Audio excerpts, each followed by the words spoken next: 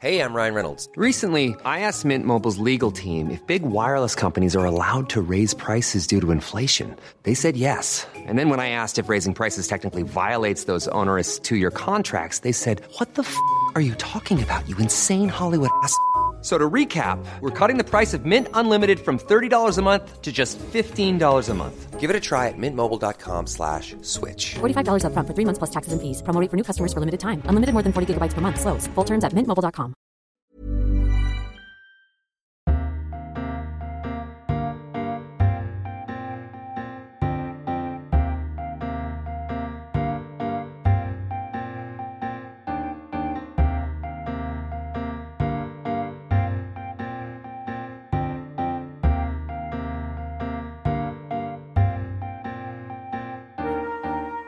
Welcome to this week's episode of the TLS podcast. I'm Lucy Dallas, arts editor at the TLS, and I'm afraid my usual co-host, Alex Clark, is still poorly. So we are sending her lots of get well vibes, and we will talk to her in the new year.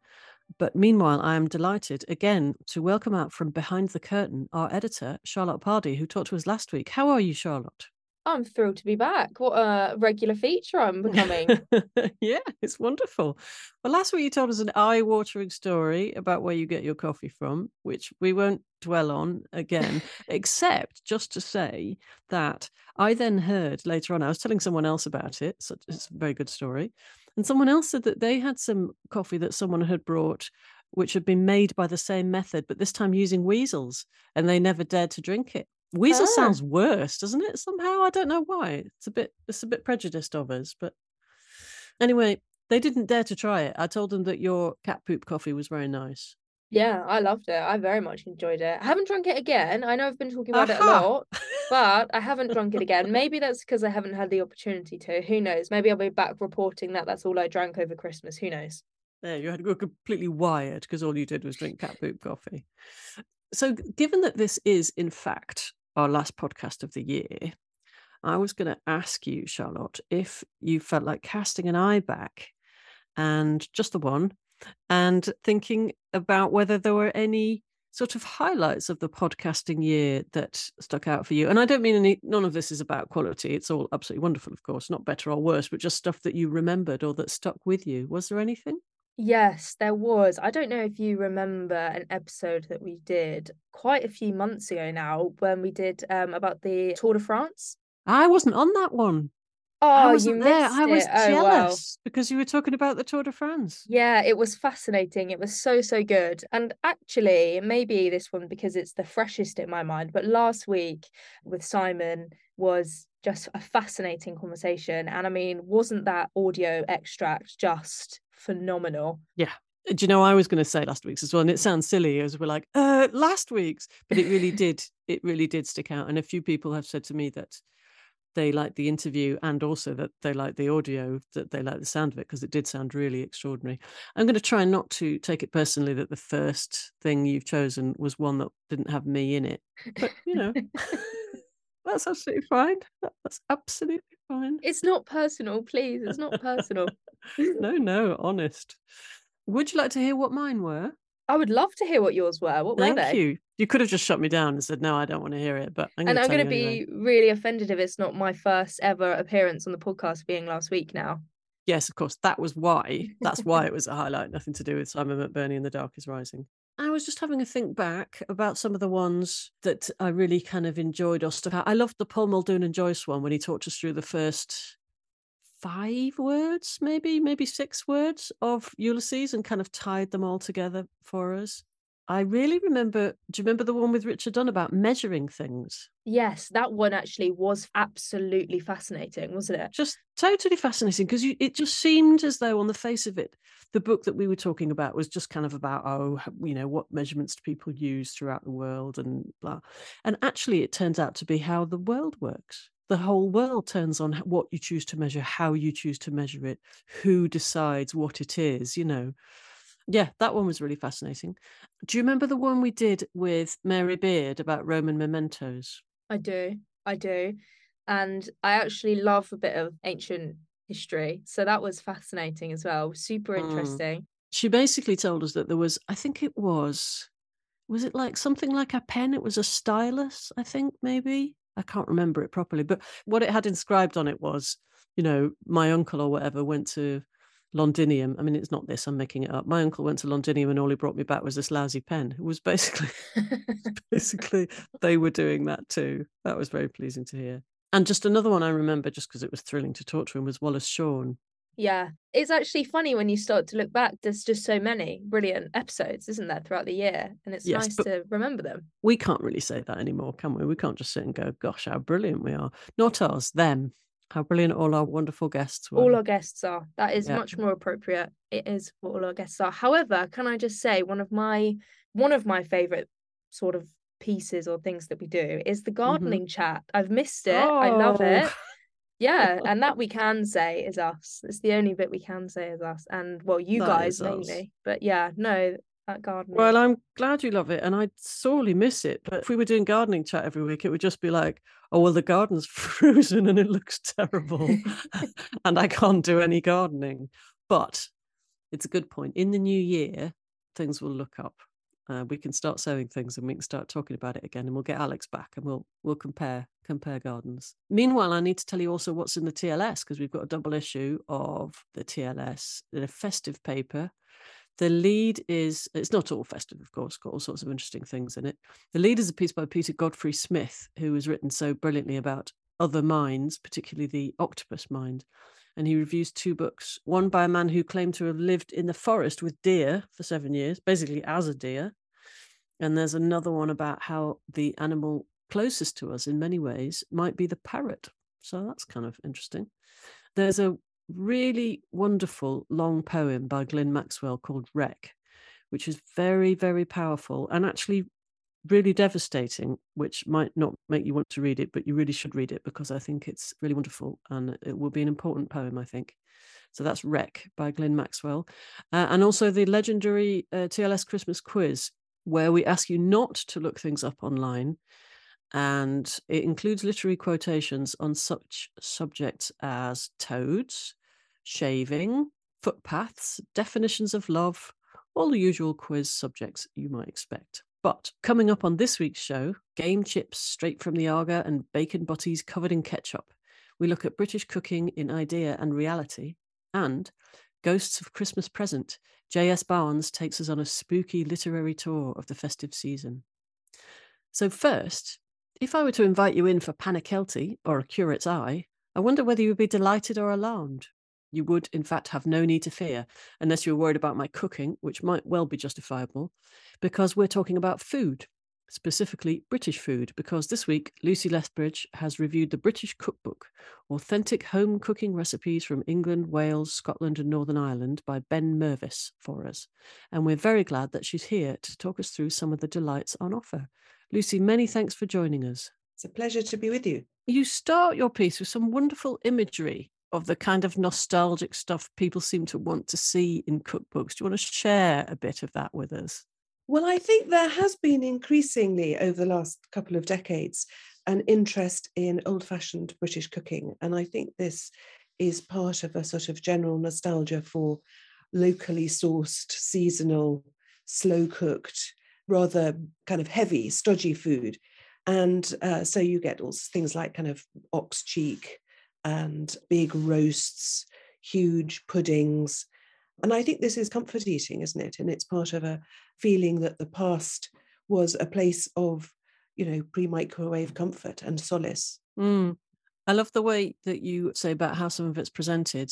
Roadkill served on rusty enamel dishes, which I have to say that one sounds even a little bit dangerous rather than appetizing. It's part of this sort of new macho cooking, isn't it? Where you get people like Fernley Whittingstall and Jamie Oliver, putting their dirty allotment fingers right into the salad. Or kind of burying a pig for 24 hours, that sort of thing. Yes, exactly. Or eating a 1,000-year-old egg. And there's the other side of it, isn't there? Which is there's another thing you say, which is very evocative. Muffins kept warm in linen napkins on grainy old wooden chopping boards. It's the kind of Arga chic. That's another side of it, isn't it? Yes, I think it is. And it's a kind of nostalgia that seems to come round every 40 years or so. And I'm sure it must be related to there's something in the air, some deep yearnings that somehow seem fulfilled. I was thinking of it when I was looking back at some cookbooks of the early 70s, and you get it there as well. And it's part of that sort of Laura Ashley milkmaid dresses, dressers heaving with mismatched crockery. And then in the 80s, it sort of disappears and we get Nouvelle Cuisine and we get big white plates and tiny little bits in the middle. And I think it's coming back again. And it clearly reflects, well, it may reflect a kind of social insecurity. There are things in the air which makes us nostalgia for certain old certainties. Yes. And while we all possibly wishing about hanging round the Argo eating, drop scones, is of course a million miles away from how the vast majority of people actually eat and cook, isn't it? It is. It's a fantasy, really. And a lot of the recipes in this book, I mean, he has happily interspersed kind of slow-cooked ox cheek with very deliciously easy put together things like prawn jalfrezi, which is a sort of newer kind of recipe. But a lot of the things are uncookable, but that doesn't make them any the less evocative. I mean, it'd be very, very hard for almost anyone to make jellied eels. I'm sorry to be prejudiced here, but really, why would you? Well, if there are places out there who will do it for you if you want to go and eat them out. But to jelly your own, I do agree. And it's those little tiny eels. They're not those rather lovely kind of smoked eels that you get in posh fishmongers. They're those little tiny Thames eels. And I don't know where you find them. Hang around the Thames and then stick them in a bit of gelatine. I did once have jellied eels in a restaurant, and this is completely by the by. Sorry, I just really remember it. And the waitress, I think it was French, I said, what are these like? And she basically made a face and went, they're not very nice. And I thought, well, but they're a British delicacy. I'll try them. So kind of basically, despite her, turns out very good advice, I ordered it. They weren't cheap either. It wasn't it wasn't a pie and mash shop, which is where you should probably have it. It was this kind of slightly more posh place. Anyway, I had the jelly deals and I've never done this since. They were so unpleasant. I had to just spit them out into my napkin and not eat anything at all. And she had the good grace not to say, I told you so. My sister had them once. She said they were revoltingly crunchy. Just everything crunchy and slimy, and as though you had been hanging around the Thames and just put gelatin in your mouth. Anyway, sorry, this wonderful British dish, and I'm sure some people like it. Well, it's probably very posh now. Like a lot of this kind of peasant probably thing you get in expensive gastropubs, isn't it?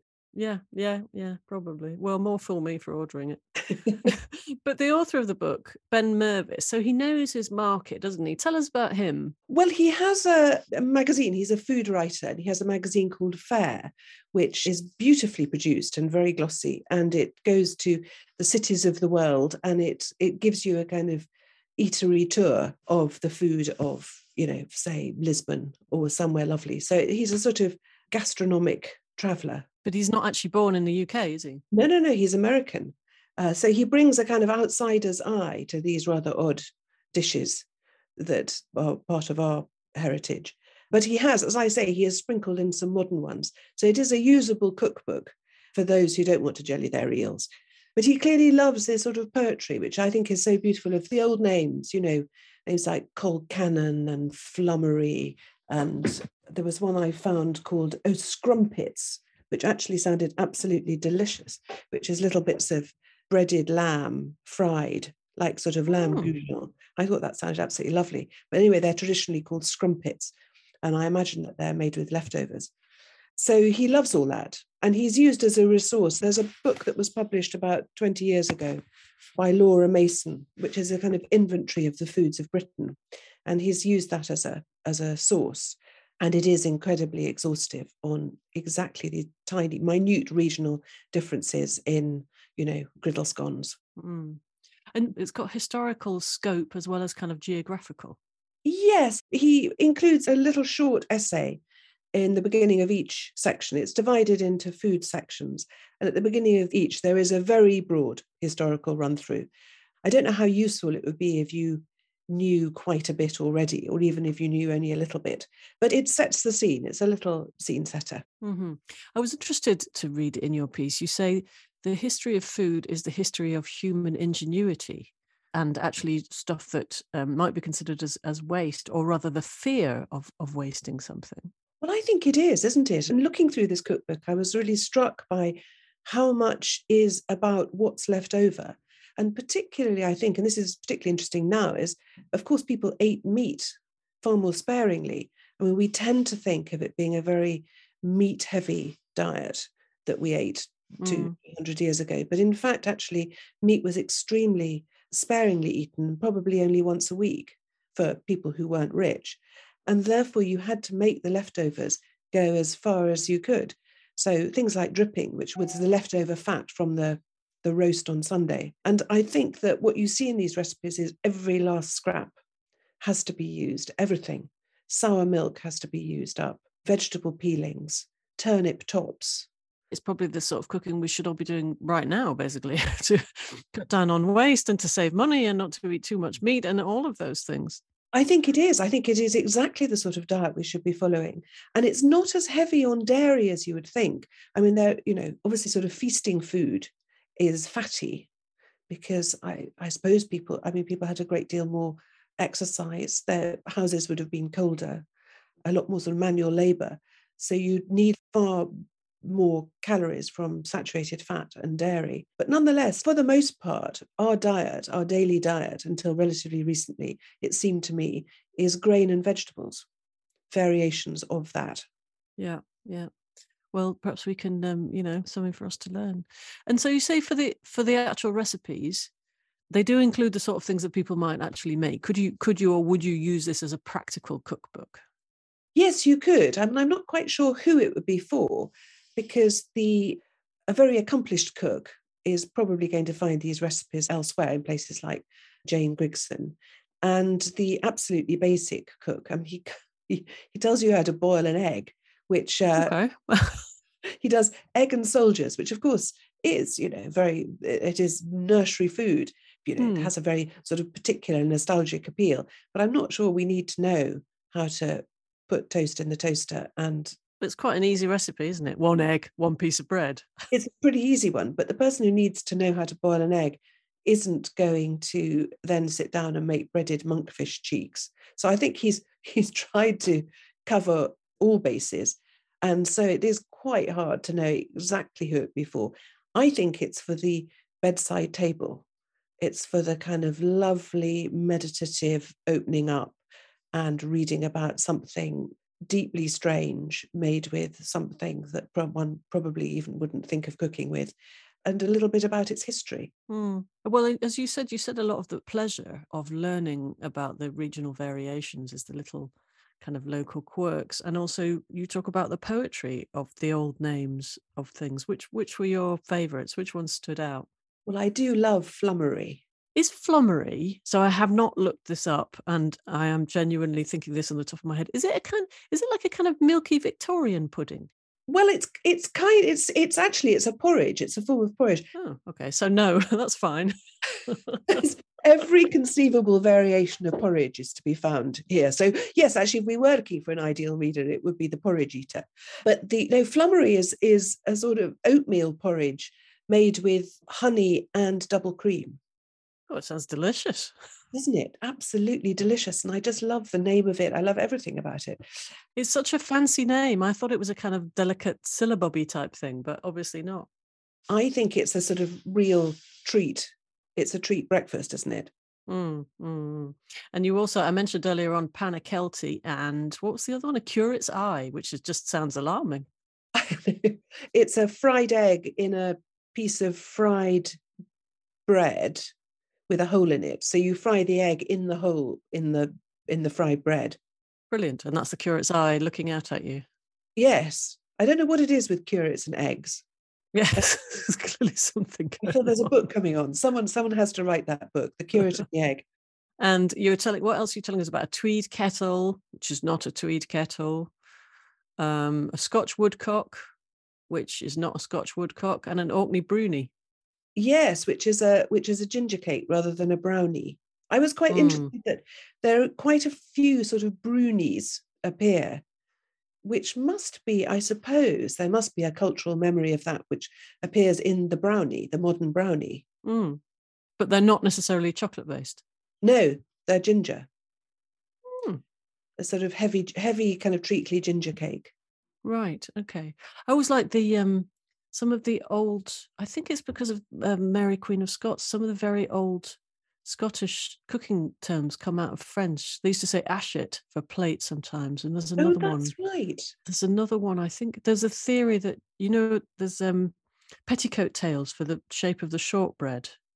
There's a theory that that's petit goutel, which I think is a part of the clothing or something. I can't. There's lots of wonderful byways like that you can go down. Does the book have that kind of thing? It might do. It's extremely comprehensive. I mean, not in the little essays. He doesn't mention those, but each recipe comes with a tiny little introduction, with sources and derivations and so on. Mm-hmm. And finally, you lament that there's no mention of Parson Woodford. Tell us why that's such a missed opportunity in this case. He doesn't make very much of literature, which is rather a pity, really, because, eating in fiction, things like Beatrix Potter, cabbage gardens and tables groaning with tea and hot buttered toast and these things. I mean, these really are part of food culture, and he doesn't make much of it at all. And of course, Parson Woodford in his diaries is the greediest of all Englishmen who ever lived. I've hardly read any. Is he really? Oh, fantastic. He's so greedy and gluttonous and feasting and has these vast meals. He has, vast lunches, which he has on his travels around his parish. And wherever he stops, he has another vast meal and someone cooks him something. He's marvellous. And there's no mention of him at all, which is a great sadness. So the thing for us to do is, yes, read this, not for cooking, but by the bedside. And meanwhile, if you want to find out what people were eating, read Parson Woodford. Though I suspect he was very much on the privileged side of what people were eating, wasn't he? He wasn't eating turnip tops. Yes, and I suppose also being the parish priest, he probably got the table laid out for him, He got a festive welcome. But I mean, the difference between, and I suppose that is why cookbooks are not entirely representative of an age, because of course recipes that get written down tend to be recipes for feasting rather than for every day. I mean, even today, someone reading, actually most modern recipe books wouldn't really give a picture of how we ate every day, because what we eat every day is probably more likely to be something like a microwave meal or beans and toast. Or bits of everything that's left that you put in a soup and hope it turns out all right, kind of thing. Exactly. Speaking from personal experience. But Lucy, many thanks for talking us through this today. Thank you. It was a great pleasure.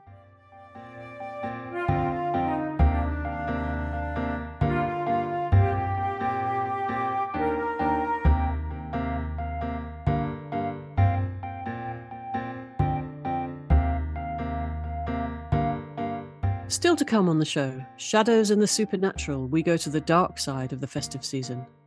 And if you've enjoyed what we've discussed so far this week, let me remind you that you can subscribe to this podcast for free wherever you normally get your podcasts, and you'll never miss an episode.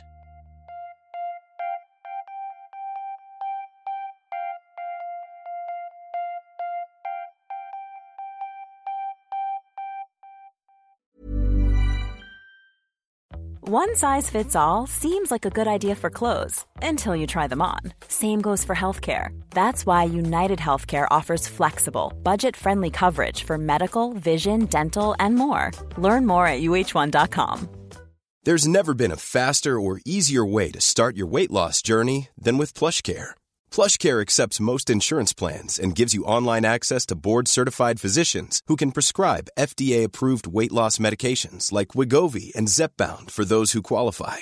Take charge of your health and speak with a board-certified physician about a weight loss plan that's right for you. Get started today at plushcare.com/weight-loss. That's plushcare.com/weight-loss. plushcare.com/weight-loss.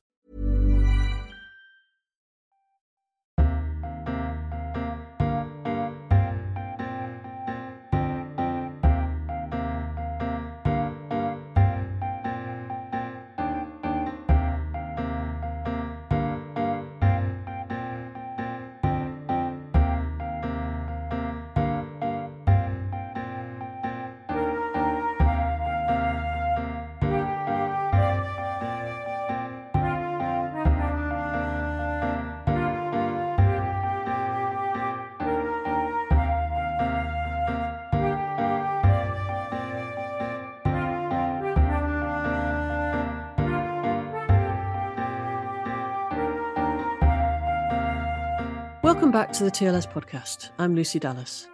Now, if you're feeling fed up of cheery tinsel and bright lights and I wish it could be Christmas every day chiming out of every speaker, then you've come to the right place, because we're going to have a look at the flickering candles, unexplained noises, and worse of the season.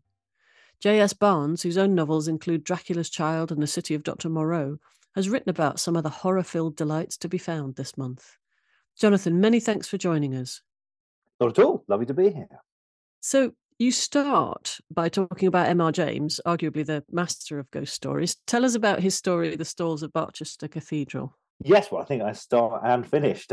I talk about M.R. James, who is, as you say, the master of a certain sort of a very English ghost story that does have this kind of correlation with the season, in part because, you know, how and when he first read the stories, in part, let's be honest, you know, with the BBC television adaptations of the 1970s, A Ghost Story for Christmas, that famous strand. I think the first one, actually, yes, the first one that was filmed in that particular strand was The Treasure of Abbot Thomas. Yeah, which somehow feels particularly festive. It has that great line in it, which I quote at the start of the piece. I find that I absolutely shrink from the dark season. But don't you start by talking about the stalls of Barchester Cathedral? Sorry, what did I say? Treasure of Abbot Thomas. Yes, you did. Yeah, they all blur into one after a couple of glasses of wine. Yeah, exactly. Can you talk us through a bit what happens in the stall of Barchester Cathedral?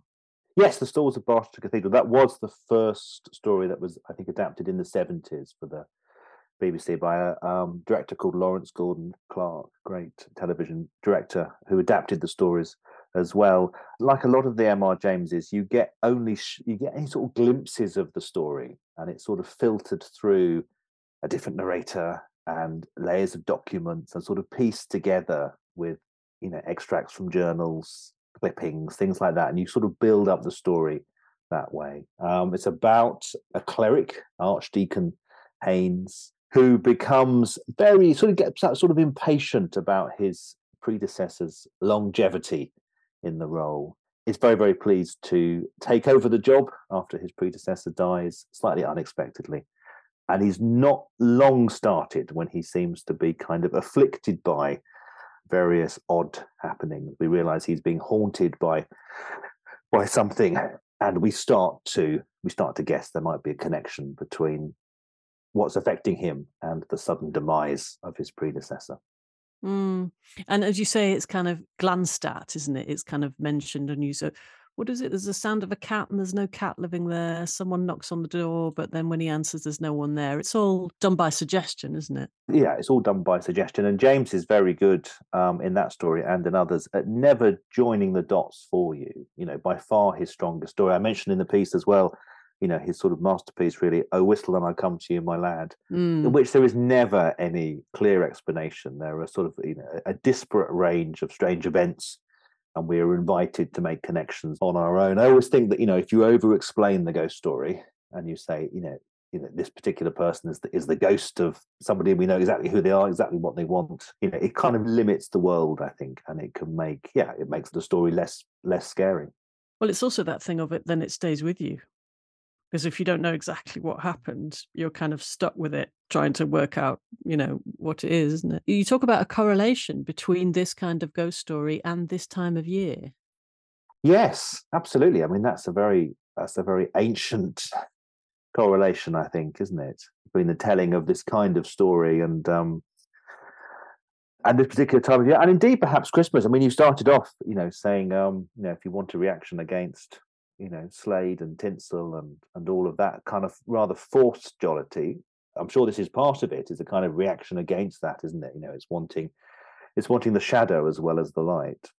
And you were saying about, you know, the nights draw in, you have to light a fire, the wind is howling around the outside.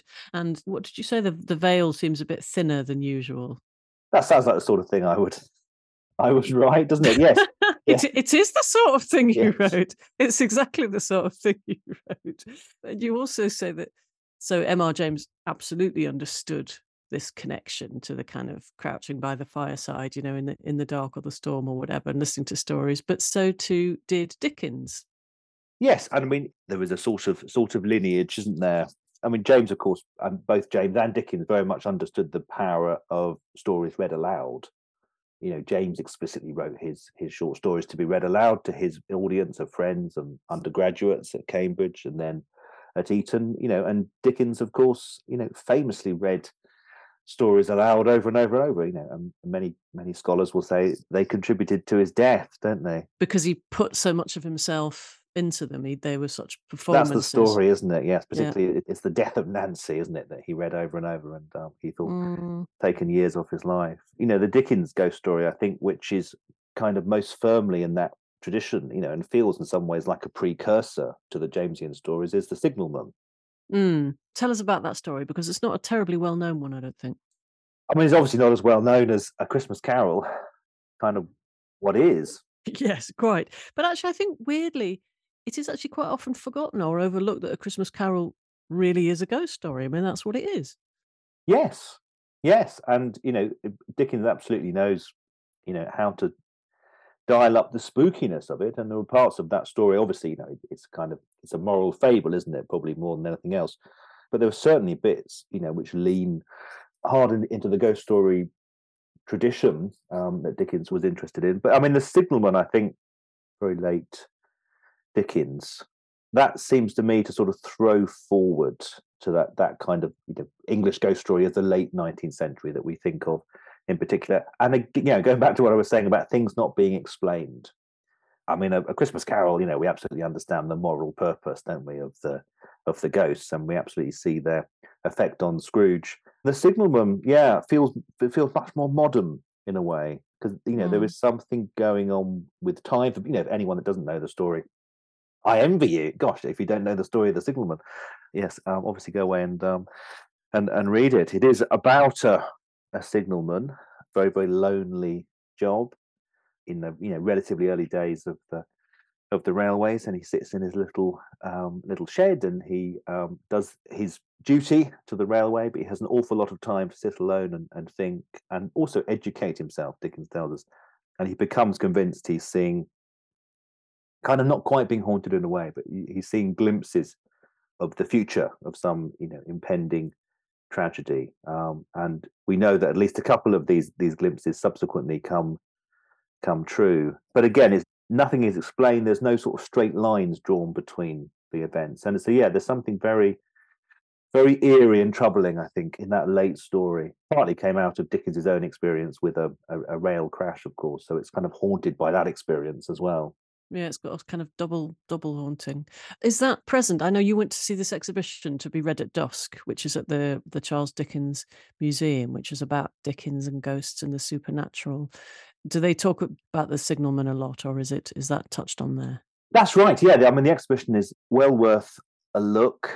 It's, I mean, it's, you know, I think I say in the piece, you know, its interest is mostly biographical. You know, there was certainly stuff there on A Christmas Carol and Signalman, and, you know, the other ghost stories that he wrote, because he was always interested in, you know, think right back to the Pickwick Papers, has got these sort of tales of the supernatural, and, you know, the fat boy that wants to make your flesh creep, and all of that. The exhibition probably focuses more on Dickens's own interest in the supernatural, and he was a kind of, as people will know, I'm sure, he was a kind of sort of hopeful skeptic in a way, but, you know, he never found anything which seemed to convince him, I think, of the existence of the supernatural. And, you know, he met, you know, many spiritualists and table rappers and people like that, and was kind of fairly scathing ultimately about all of them. It was almost as though he was trying to get someone who would convince him, and he would go, okay, I believe this one, but he couldn't do it, could he? It feels like that. And yes, I mean, he had great friendship, didn't he, with William Howitt, who was a writer, but a great enthusiast, almost a sort of evangelist, I think, for spiritualism. And he was keen to find a haunted house. I think one of the reasons the Signalman stands out so much is that Dickens's ghost stories are often quite jokey. You know, there's often a really kind of comic aspect to them, not just Christmas Carol, but others as well. If anyone's, you know, remembers his kind of co-authored book, The Haunted House, which was him and Mrs. Gaskell and Wilkie Collins, you know, a sort of pantheon of writers of the day, very sort of what we would now call tongue-in-cheek, I think. But yeah, there was obviously something there that was more serious, wanting perhaps to believe. It kind of, again, he sort of prefigures Arthur Conan Doyle in that respect, and the man that kind of wanted to believe. Obviously, Doyle ultimately goes one way, and Dickens stays very much in the rationalist lane. Yes, yeah, because Doyle goes wholeheartedly into it, doesn't he? And absolutely, yes, yeah, and very much wants it to be true. And from Dickens, you move on to someone much later who you suggest might be a successor to this sort of side of him, the writer Danny Robins. What's his winter offering this year? That's a pretty flattering comparison for Danny Robins. I think you said it though, didn't you? I said in terms of his ghost hunting exploits. Yes, the ghost hunting, yeah. Although his play 222 is highly enjoyable. Yes, no, he's a BBC broadcaster. People may know him from his previous podcast, The Battersea Poltergeist, which I think kind of got a lot of people through lockdown. You know, the timing was absolutely perfect for that because it came out during the pandemic, an eerie time for different reasons, which was all about this real life case of the 1950s. He does a regular podcast called Uncanny, which looks at various kind of alleged real life hauntings. He's very even handed. He has this sort of, people that have heard the podcast will know he has this kind of very appealing sort of, schoolboyish enthusiasm, but he's very even handed. There was always a skeptic. There was always a believer to filter the evidence. And, there were no spoilers to say that, there was never a consensus reached on any of these cases. The new one's The Witch Farm, which is about this case in Wales, late 80s, 1989 it starts, through to the mid-90s, and not quite a husband and wife. Artist Bill Rich and his then partner Liz move into this, she's pregnant with their first child, move into this remote farmhouse in Wales and become convinced that the house is set against them, that it's not just haunted. I mean, different kinds of hauntings, aren't there? Not just footsteps outside and wrappings on the wall, but some sort of entity that's much more invasive and purposeful. And malevolent, crucially, isn't it? And crazily malevolent, yes. I mean, it's quite a well-known case, and there has been at least one very good book written about it before. But this, I think, will bring the case to a whole new audience. And I think even if you're a real believer, there is it's kind of an anti M.R. James, really. There is so much stuff that happens. The phenomena are so kind of lurid, and it escalates so far. I mean, something is happening for sure in that farmhouse, whether it's demonic or whether it's something more tragic and more close to home. The podcast leaves intriguingly open. Mm-hmm. I mean, I heard snatches of it trailed. I haven't heard it properly, but it's got a very starry cast, hasn't it? I mean, it's very like it's a big audio production. I thought it was just a dramatic production. Is that right, or is it not? No, I mean, they've hit on this. It's Danny Robins and the audio producer Simon Barnard, and together they've hit on this, very simple but kind of winning formula. So, Danny, as a journalist, will do the investigation and interview witnesses, and Liz, who was the woman involved, is still with us, and still swearing blind that all of this happened, and she is there, and is extremely persuasive as well. But it's interspersed with these little dramatic kind of excerpts, often, as I said in the piece, necessarily quite expositional, just to give us a little glimpse into the history. Robins himself is a playwright, so he's able to write these little snatches that just kind of pepper the discussions. And yes, they always have very good casts. You got Joseph Fiennes in this, and Alexandra Roach, Guy Henry, Reece Shearsmith, and Battersea Poltergeist featured Toby Jones, for example, amongst others. So yeah, it's always an excellent cast, and it kind of needs to be. I think it needs to be a really good cast to sell these little moments of drama. It's hugely entertaining. It's great fun. Particularly in this one, there's a strand of something kind of sadder and darker as well. So yeah, I mean, it's perfect winter listening. Mm-hmm. And then finally, to come back full circle, we are coming back, in fact, to M.R. James and a teller of his tales. Tell us about the Nunkey Theatre Company. I'm sure plenty of listeners will know about Nunkey already. If not, again, hugely recommended. Yeah, Nunkey Theatre Company is one man, Robert Lloyd Parry, who tours the country. It really does tour all over the country at this time of year, late autumn and winter, just after Christmas. And what he does is very simple on one level, and kind of its brilliance lies in its simplicity, really. He performs by heart and often by candlelight a huge range of M.R. James stories. I went actually to Cambridge and I saw him a couple of days ago performing 2 stories.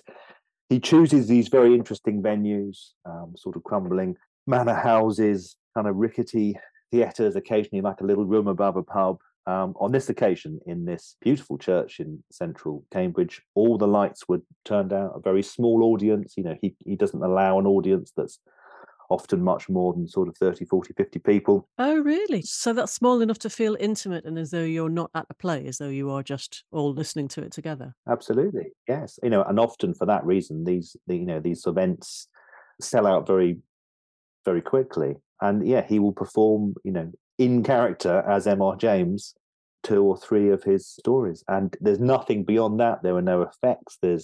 You might have the odd prop. There were no other actors. There's no music.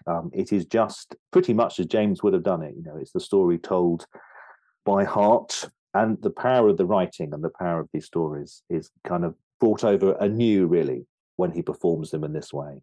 And what our listeners don't know is that while Jonathan was talking about the power of storytelling and how spooky it all was, my connection broke. I don't know what that means. I don't know if that means anything, but thanks to the magic of editing and Charlotte, our editor, here I am back again. Jonathan, thank you so much for telling us about all this spooky Christmas stuff. Do you actually enjoy a bit of Christmas horror? Yes, I absolutely love it. Okay. Just all the year round, even in August or, Well, I mean, and this is such a great time of year, isn't it? It's inextricably linked for me with ghost stories and has been for years. So, yeah, it's time to be relished.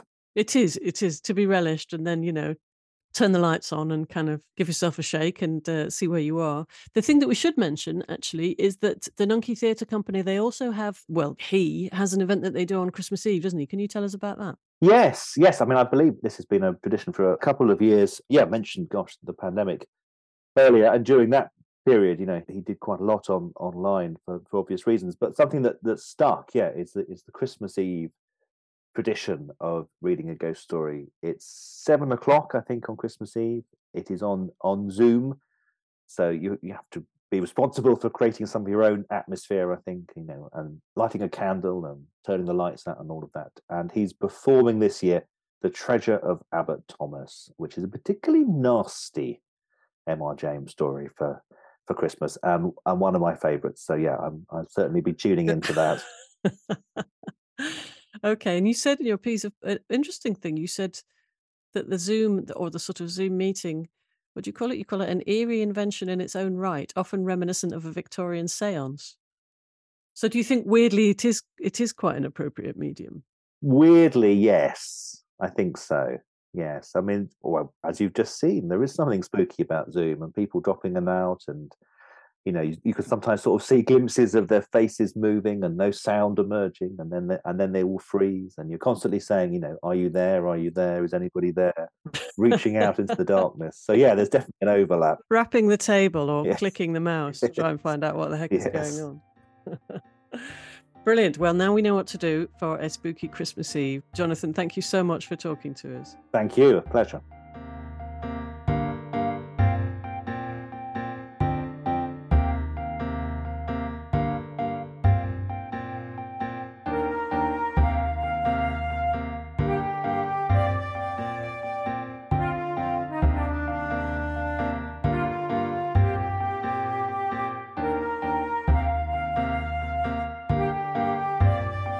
That is all we have time for this week, and in fact this year. Our thanks go to Lucy Lethbridge and J.S. Barnes. And thank you for listening to this episode of the TLS podcast and any others you might have listened to, produced by the wonderful Charlotte Pardee. We will be back in January, but for now, goodbye and have a happy holiday.